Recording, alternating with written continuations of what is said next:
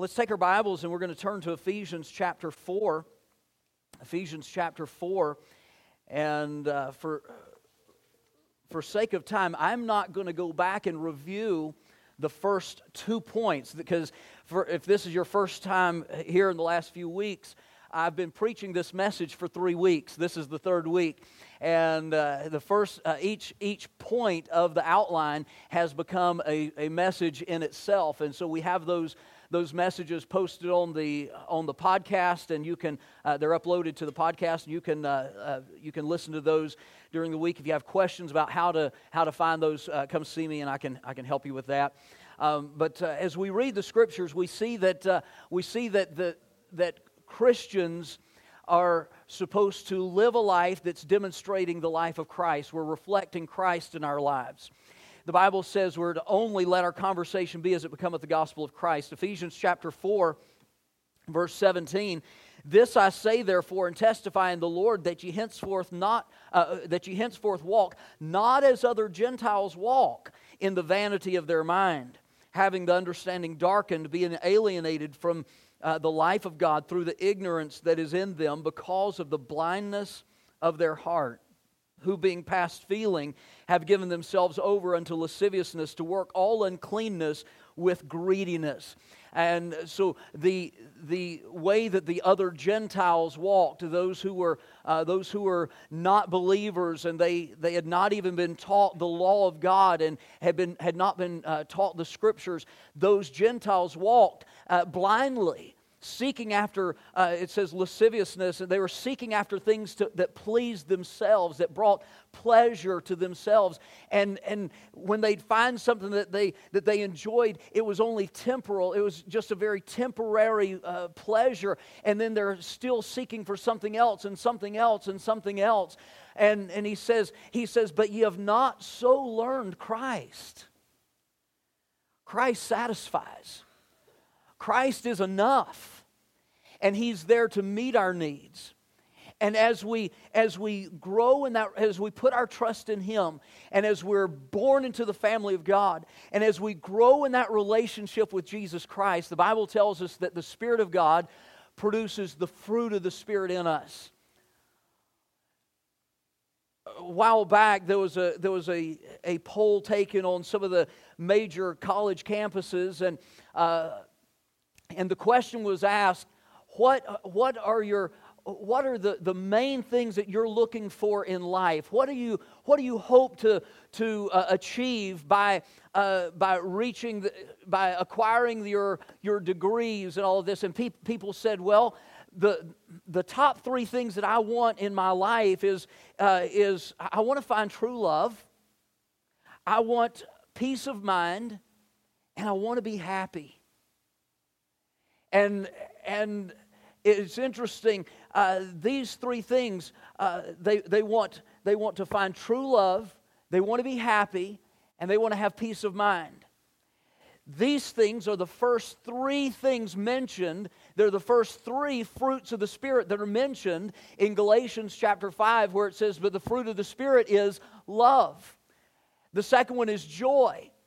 As Mrs. Hall said a few minutes ago, happiness, true happiness or joy comes from within. When you have the Spirit of God in you and He's indwelling you and you're submitting to Him, He produces joy. Joy comes through obedience to the Spirit of God. There's love, joy, and then peace. And this is not just everything in your life is going to be peaceful, but it is that there is peace in your heart and life, peace that passes understanding, even if you're in the midst of a storm. I heard a preacher say one time that sometimes Jesus speaks peace to your storm, but sometimes He speaks peace to you in your storm. And how true that is. And as we look at this, we see we saw a couple of weeks ago. It's the Christian home. Christ is reflected in our relationships, and He's reflected in our routines. But today I want to pick up there and look at the fact that Christ is reflected in our responses, how we respond. How do we respond in in our everyday situations, when things come along, things that take us by surprise, things that we weren't expecting, problems, pressures, maybe finances, maybe health, maybe a relationship struggle. How do we respond in those times? The Bible teaches us here in Ephesians chapter 4 that as we grow in our relationship with Christ, he said, you've not so learned Christ as far as walking in the vanity of your mind and following after those things. He said, he goes on and he shows us in the next few verses that what Christ has come to help us with is He's come to produce in us, first of all, a transformed life. A transformed life. Something that's a life that is going to have different responses than it had before. It's going to react differently. It's going to respond differently in those situations. And because it's all under the leadership and the control of the Spirit of God, we have a transformed life. Secondly, there's a disciplined life. I'm not just flying off the handle, but my life is under control. The Bible says the fruit of the Spirit is love, joy, peace, long-suffering, gentleness, goodness, faith, meekness, and temperance. Temperance, another word for that is self-control. Self-control. It's when we're disciplining ourselves to do right. And it's interesting the way that God produces the fruit of the Spirit in our lives. One of the fruits of the Spirit is long-suffering. Another word for that is patience. The Bible tells us tribulation worketh patience. Now we would think that it wouldn't happen that way. You know, God would give us patience because we're going to go through the tribulation. But maybe it's the tribulation that God uses. Well, not maybe. It is the tribulation that God uses, those difficult times in our life that God uses to help us grow in patience. He gives us an opportunity to be patient. Sometimes we want God to just make us be loving. But he gives us His love, and He helps us to grow in our love one toward another. Temperance. You know, we could take a glass. You know, maybe take a glass down from your cupboard at home and set it up and don't try this because you won't like the results. But if you set a glass up there and took a rock and threw it and hit that glass, it's probably going to shatter, isn't it? Now, kids, don't do that to your mom's glasses. You know, she won't appreciate it. But it's going to shatter. But if you took a rock and threw it and it hit a windshield, it might break, but it might not. Have you ever been riding down the road and a rock flies up from the car in front of you and it hits your windshield and you're like, ah! And then you look and, hey, it didn't even put a little scratch in it. You know why? You know why it didn't break it? Because that glass has been tempered. It's been tempered. You know what process they use to temper glass? It's been strengthened to withstand those objects that may strike it. It's been strengthened. You know how? By heat. It's been put in heat to strengthen it. And God allows us to go through times of pressure and times of rather heated situations in our life to strengthen us and to help us to be tempered. He gives us that opportunity to be strengthened so it helps us to realize, hey, this is what's going to go on and this is how I need to react instead of how I used to react. It's a disciplined life. And then he shows us that all of this is possible when we have a surrendered life, a life that's submitted to Jesus Christ.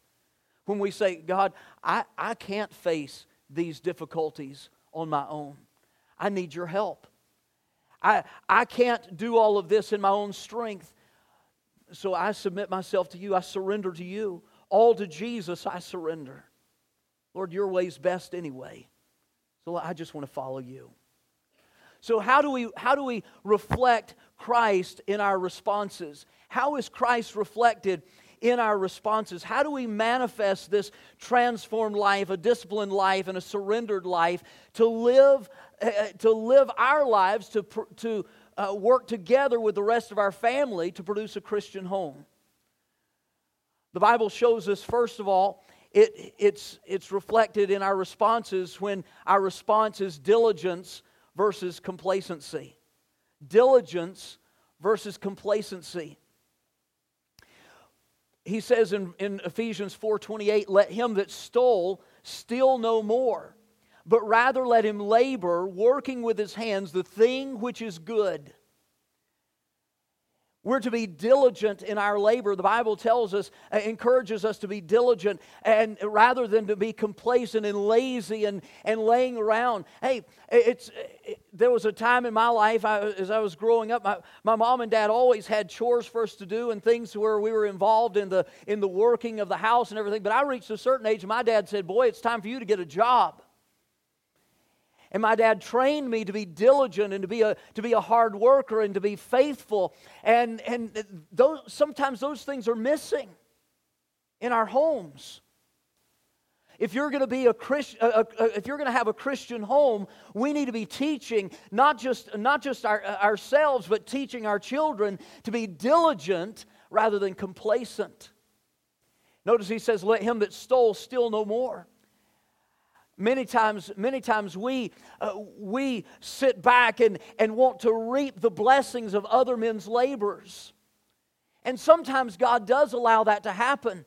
But when we ourselves are supposed to be working, when we're supposed to be contributing, and we're not, we're stealing. We are robbing others.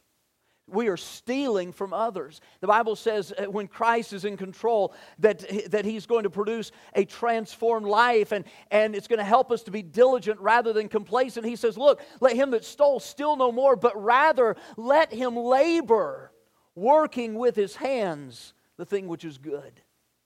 The Bible says in 1 Thessalonians chapter 4, verse 11, I believe it is, he says that you study to be quiet and to mind your own business and to work with your own hands as we've commanded you.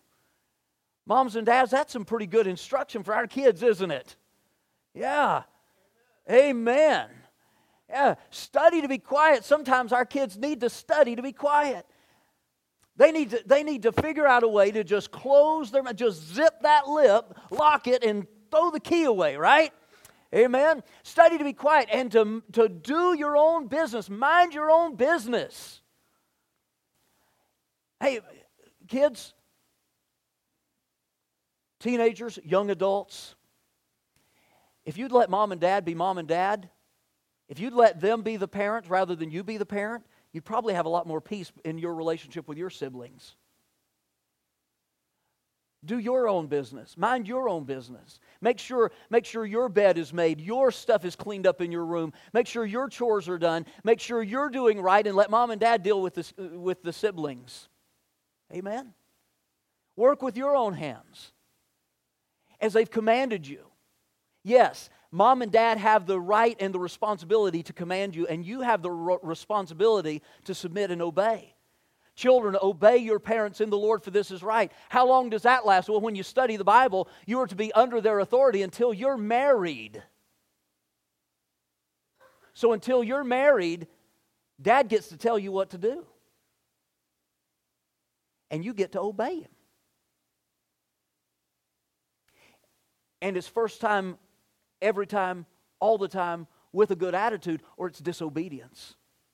The Bible says, "Children, obey your parents in the Lord, for this is right. Honor thy father and thy mother, that thy days may be long upon the land which the Lord thy God giveth thee." That means if you're disobedient, you're liable to be your life is liable to be cut short. Hey, I wouldn't push it. I want to obey. I endeavor to honor my father and mother, even though I am married and out on my own. I am no longer it's no longer my responsibility to obey them because I have my own home now. but I still am required by God to honor them.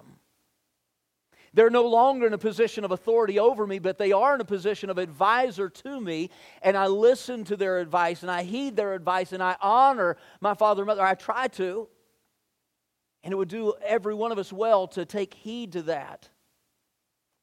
I'm kind of getting away from diligence versus complacency. Well, be diligent to obey and to honor, amen? Then generosity versus greediness. These are responses whenever somebody is blessed with something, and maybe they got a raise at work, or maybe they got a new car, or maybe they got a new microwave, or a new TV set, or maybe she got a new ring, or something like that, or a new dress, or whatever it is. They got a new game system. The Bible tells us, don't be greedy, don't be envious, and don't be jealous of those things. Rejoice with them that rejoice. He says here in Ephesians chapter 4, let him that stole steal no more, but rather let him labor, working with his hands the thing which is good. Notice what it says here, that he may have to give to him that needeth. Many times we are so strapped financially because we have been greedy. We have overextended ourselves. We've gone into debt here and there and this and that, and we've maxed out all of our credit cards, so we are financially just strapped. And we are in debt. We are servants to that debt. The Bible says that the borrower is servant to the lender. Why have we gotten ourselves in that situation? I know there are sometimes when things happen, maybe it's medical bills or something like that just piles up and you get under that debt. Those are outside of your control. But you didn't have to buy all that stuff at Black Friday sales, did you? Amen? And many times we overextend ourselves and get ourselves so strapped financially that because of our greed, we want more and more and more and more and more stuff. When the Bible tells us to be content with the things that we have. The Bible says, having food and raiment, be content. That's something to eat and clothes to wear. That's not even talking about having a roof over our head. So if you have anything more than food and clothes, praise God. You are blessed. Amen? But what happens when we overextend ourselves because of our greed? We don't have to give to him that needeth. So we see a brother or sister in the church that's going through a difficult time. Maybe they have a pile of medical bills on them. And they're under that pressure, under that burden. They're like, man, I sure would love to give to help them, but I can't because I'm in debt. See, financial freedom is not freedom to buy things, to have more things. Financial freedom is freedom to give. I want to be free from debt because I want to have to give to him that needeth. Whenever we have a missionary to come through here and share about the work that God has them doing, whether it's planting a church here in the States or going to a foreign country to reach people with the gospel, and they have a need, and we want to be a help to them. We want to be able to say, here, and give them money to help them. We don't want to be one of those that, we have to say, well, I just can't do anything. Now here's the thing. We often do what we want to do. We have enough money for what we want typically, don't we? If we want to go out to eat, we have money for it. Usually we do. Because of our priorities. But we might need to ask God to help us with our priorities. To help us to be generous rather than greedy. We want to give to him that needeth. We want to be able to be generous in our giving. You know, the Bible tells us that if we're, when it comes to our finances, and I don't often preach on money, but I want to mention this right here, and I'm going to move on. When you receive your income, the Bible tells us that 10% of that, just 10%, right off the top, belongs to God. If you don't give God that 10%, you are a thief. That's God's word.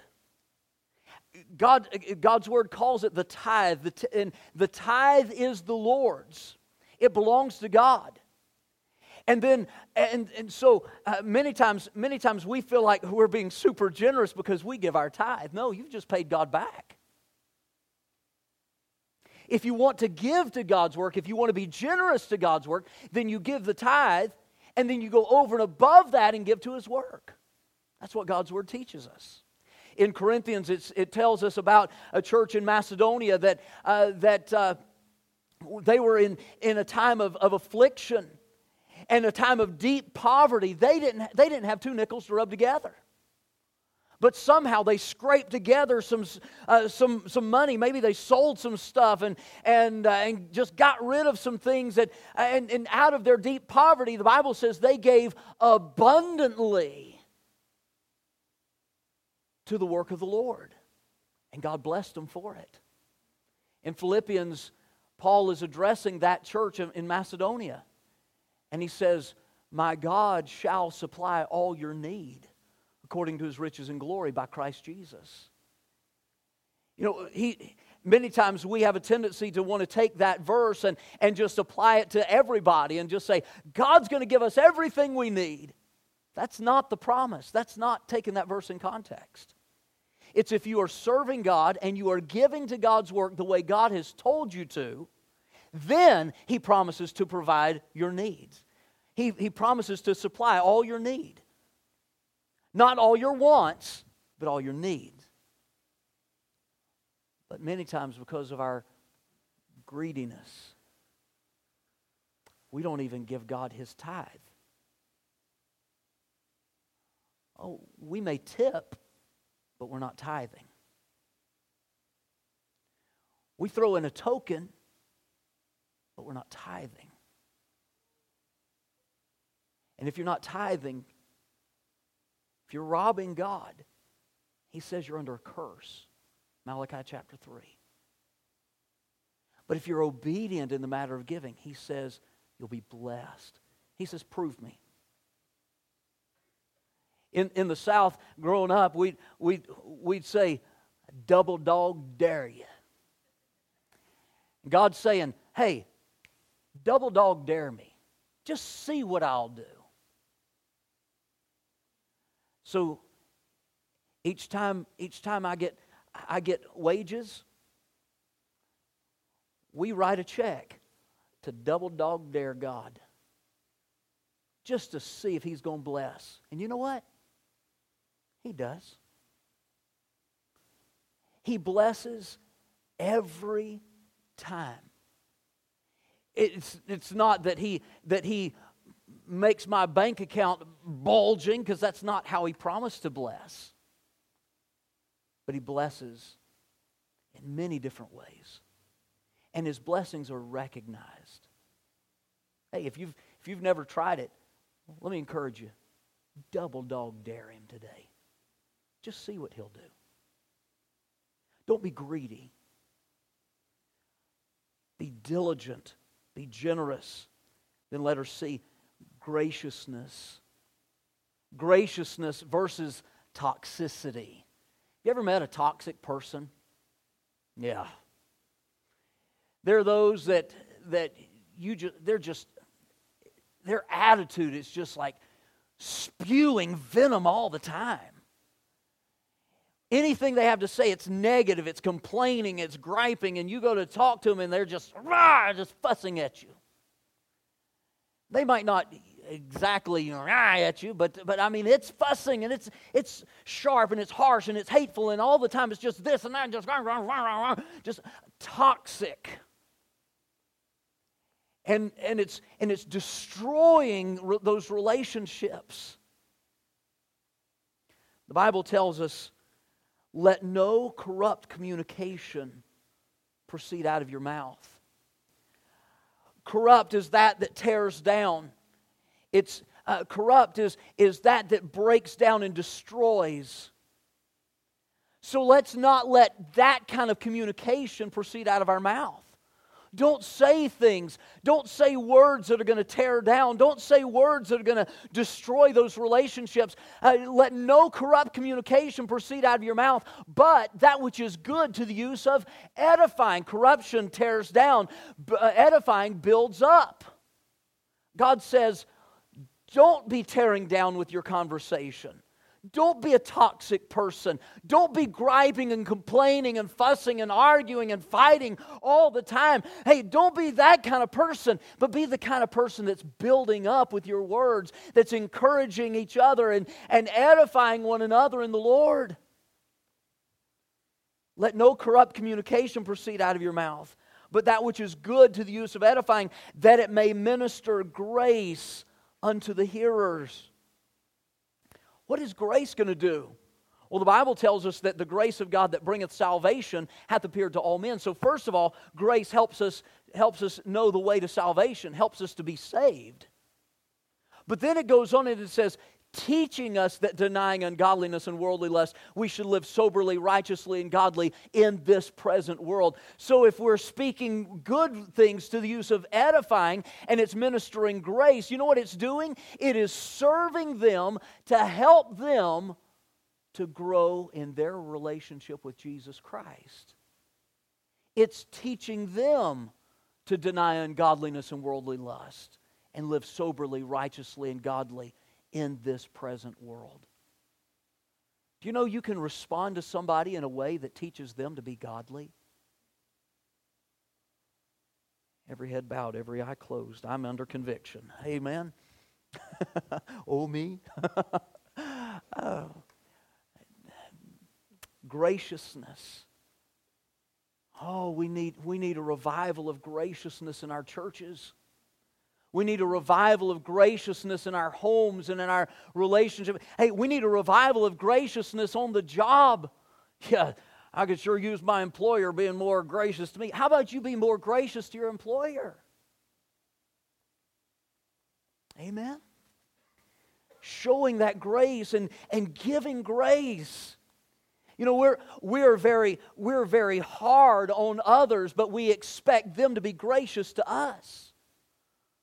Whenever they mess up, we're critical and we point out everything and we just kind of tear it apart and expose it and tell everybody what they did and show everybody. And let's just use this as an opportunity for everybody to learn what not to do. But then when we mess up, don't say anything about that. Why'd you have to go and tell people? And we get upset when they're not gracious to us. Our expectations of them are very high.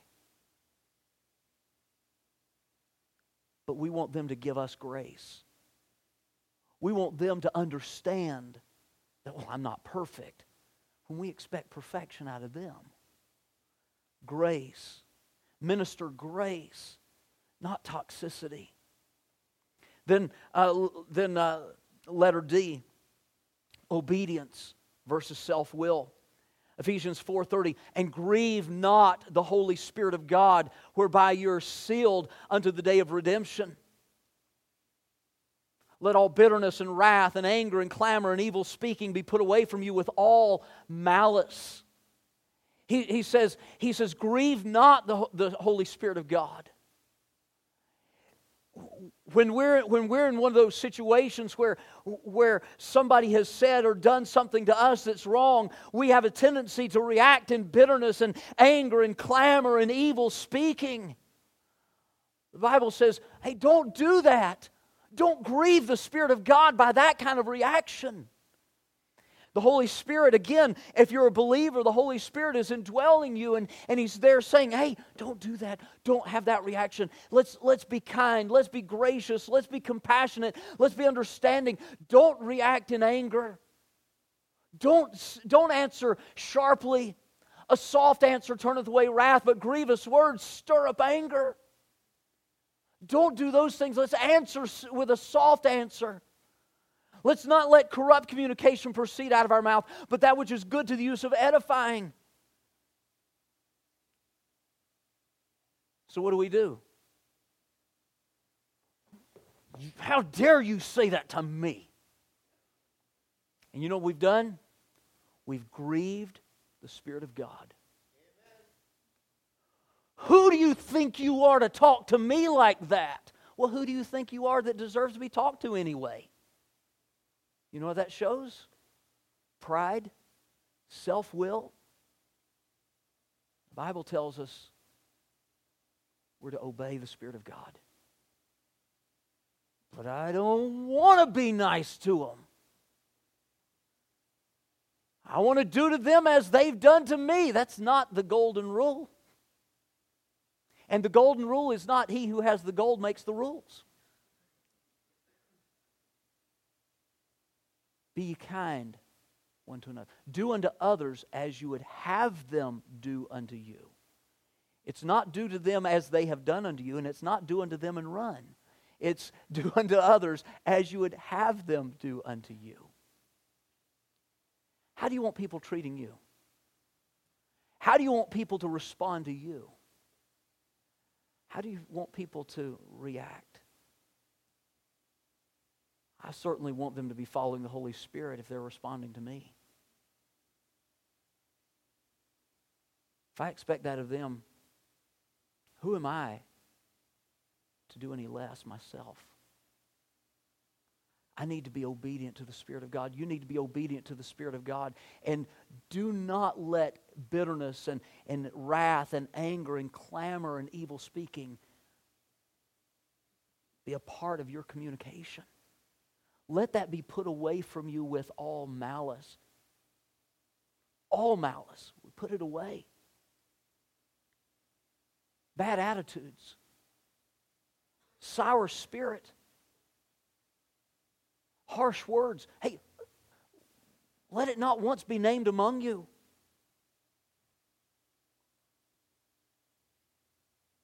And then forgiveness versus bitterness. He says, let all bitterness, wrath, and anger, and clamor, and evil speaking be put away from you with all malice, and be ye kind one to another. But that's not how they were talking to me. You're not responsible for how they talk to you. You are responsible for how you talk to them. You know, the Bible tells us that one day we're going to stand before God. We'll just, in our mind's eye, imagine that this is where God is seated on the throne there at the judgment seat of Christ, and we're going to stand before Him.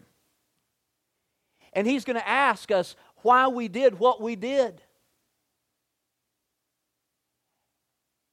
But Lord, I know you know all things, and so, yes, you know how I reacted in that situation. But let's rewind the tape and listen to what they said to me. No, that's not an excuse. That's no justification. You are responsible for you. You're not responsible for them, and they're not responsible for you. There have been times when I've reacted in a wrong way to my sons, and even to my wife. And if I were to let that go unaddressed, when I stand before God, I'll give an account for that. And the only thing I'll be able to do is just hang my head and say, I'm wrong. Why wait till then to humble yourself and say you're wrong? Why not let's humble ourselves now while we can still have a chance to mend those relationships that have been strained because of our sin, because of our wrong reactions. Maybe they did wrong, And I'm not justifying what they did, but we're not responsible for them. We're only responsible for ourselves. Moms and dads, you have a responsibility to train your children. They have a responsibility to obey. But even if they disobey, you have a responsibility to correct them in a right way, not in anger, not in bitterness. You don't ever do what I tell you to do. That's wrong. We're to correct them in a right way. Husbands and wives, you have a responsibility to respond to each other in a right way. The Bible tells us that the relationship of Christ and of the husband and wife is a picture of that of Christ and the church. We are to respond to each other in that way.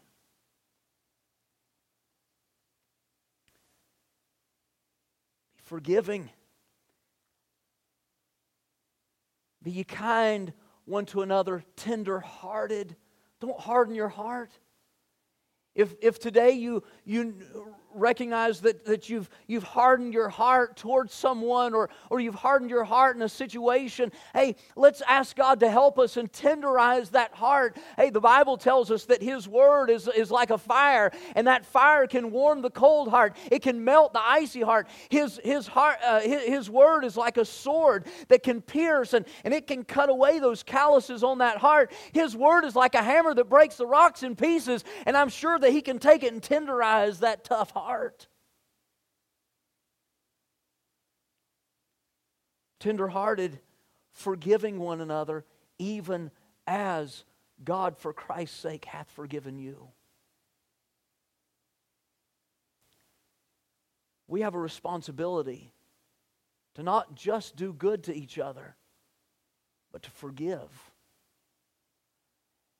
What are we supposed to forgive? Everything. Everything. How many times are we supposed to forgive?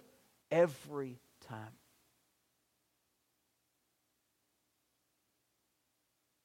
See, he says, even as God for Christ's sake hath forgiven you. Christ's forgiveness was unconditional. Christ's forgiveness is everlasting. Christ's forgiveness is for everyone.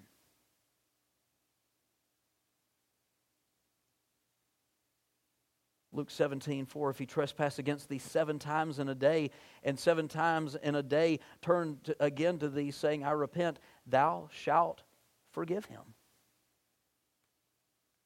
In another place, Jesus says, I'll tell you, not just till 7 times, but till 70 times 7.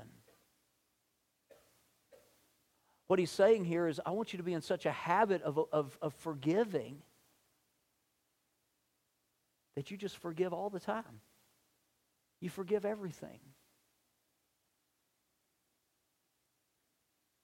We saw a couple of weeks ago that what we are at home is what we really are. And last week we talked about how that we're not saved just part of the time, and so we must not be part-time Christians. And today, the takeaway number 3, I want us to see that what is in us is what comes out. If we're Christians, if we're a Christian in our home, if we're endeavoring to have a Christian home, then we need to recognize that what is in you is what's going to come out. So let me ask, what spills out of you?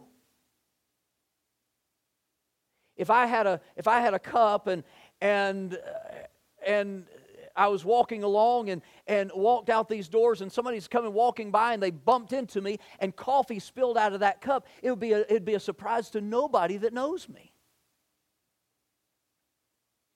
Because I'm drinking coffee just about all the time.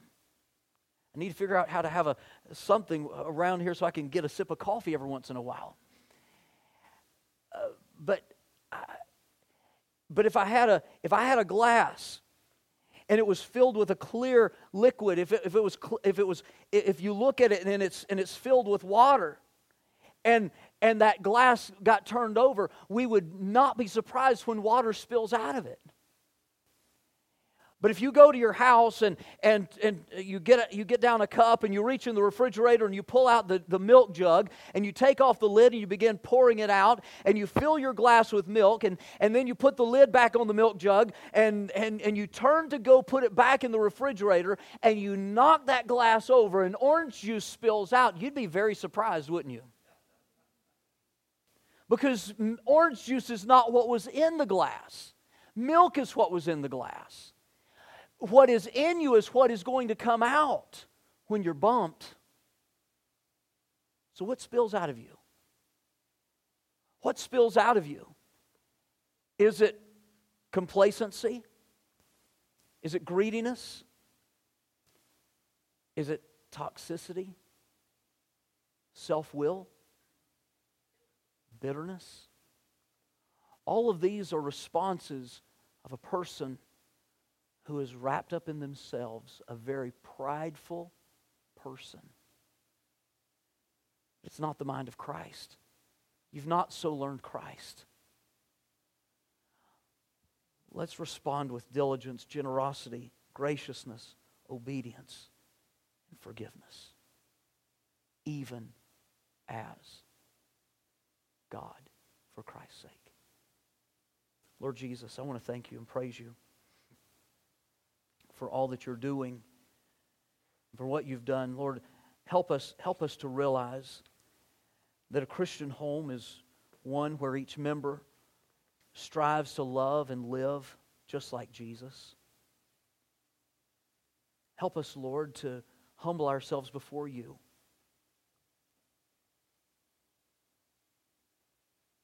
Help us to respond in those areas where you've dealt with us today. Help us to respond in a right way to you. And then, Lord, as circumstances and situations of life arise, maybe difficulties, help us to respond in a right way to others so that Christ is seen. Lord, maybe there's some here today that do not know you as their Lord and Savior. Maybe they would say, I'd love to reflect Christ, but I don't know Him. Maybe they've heard about Him. Maybe they know some stories about Him. But Lord, maybe they've never had a personal relationship with you. I pray that today will be the day when they come to you in faith and repentance and trust you as their Savior. Thank you that you've given us the promise that him that cometh to me, I will in no wise cast out. Lord, I'm grateful that we can serve you and we can live for you and we can commune with you, have fellowship with you.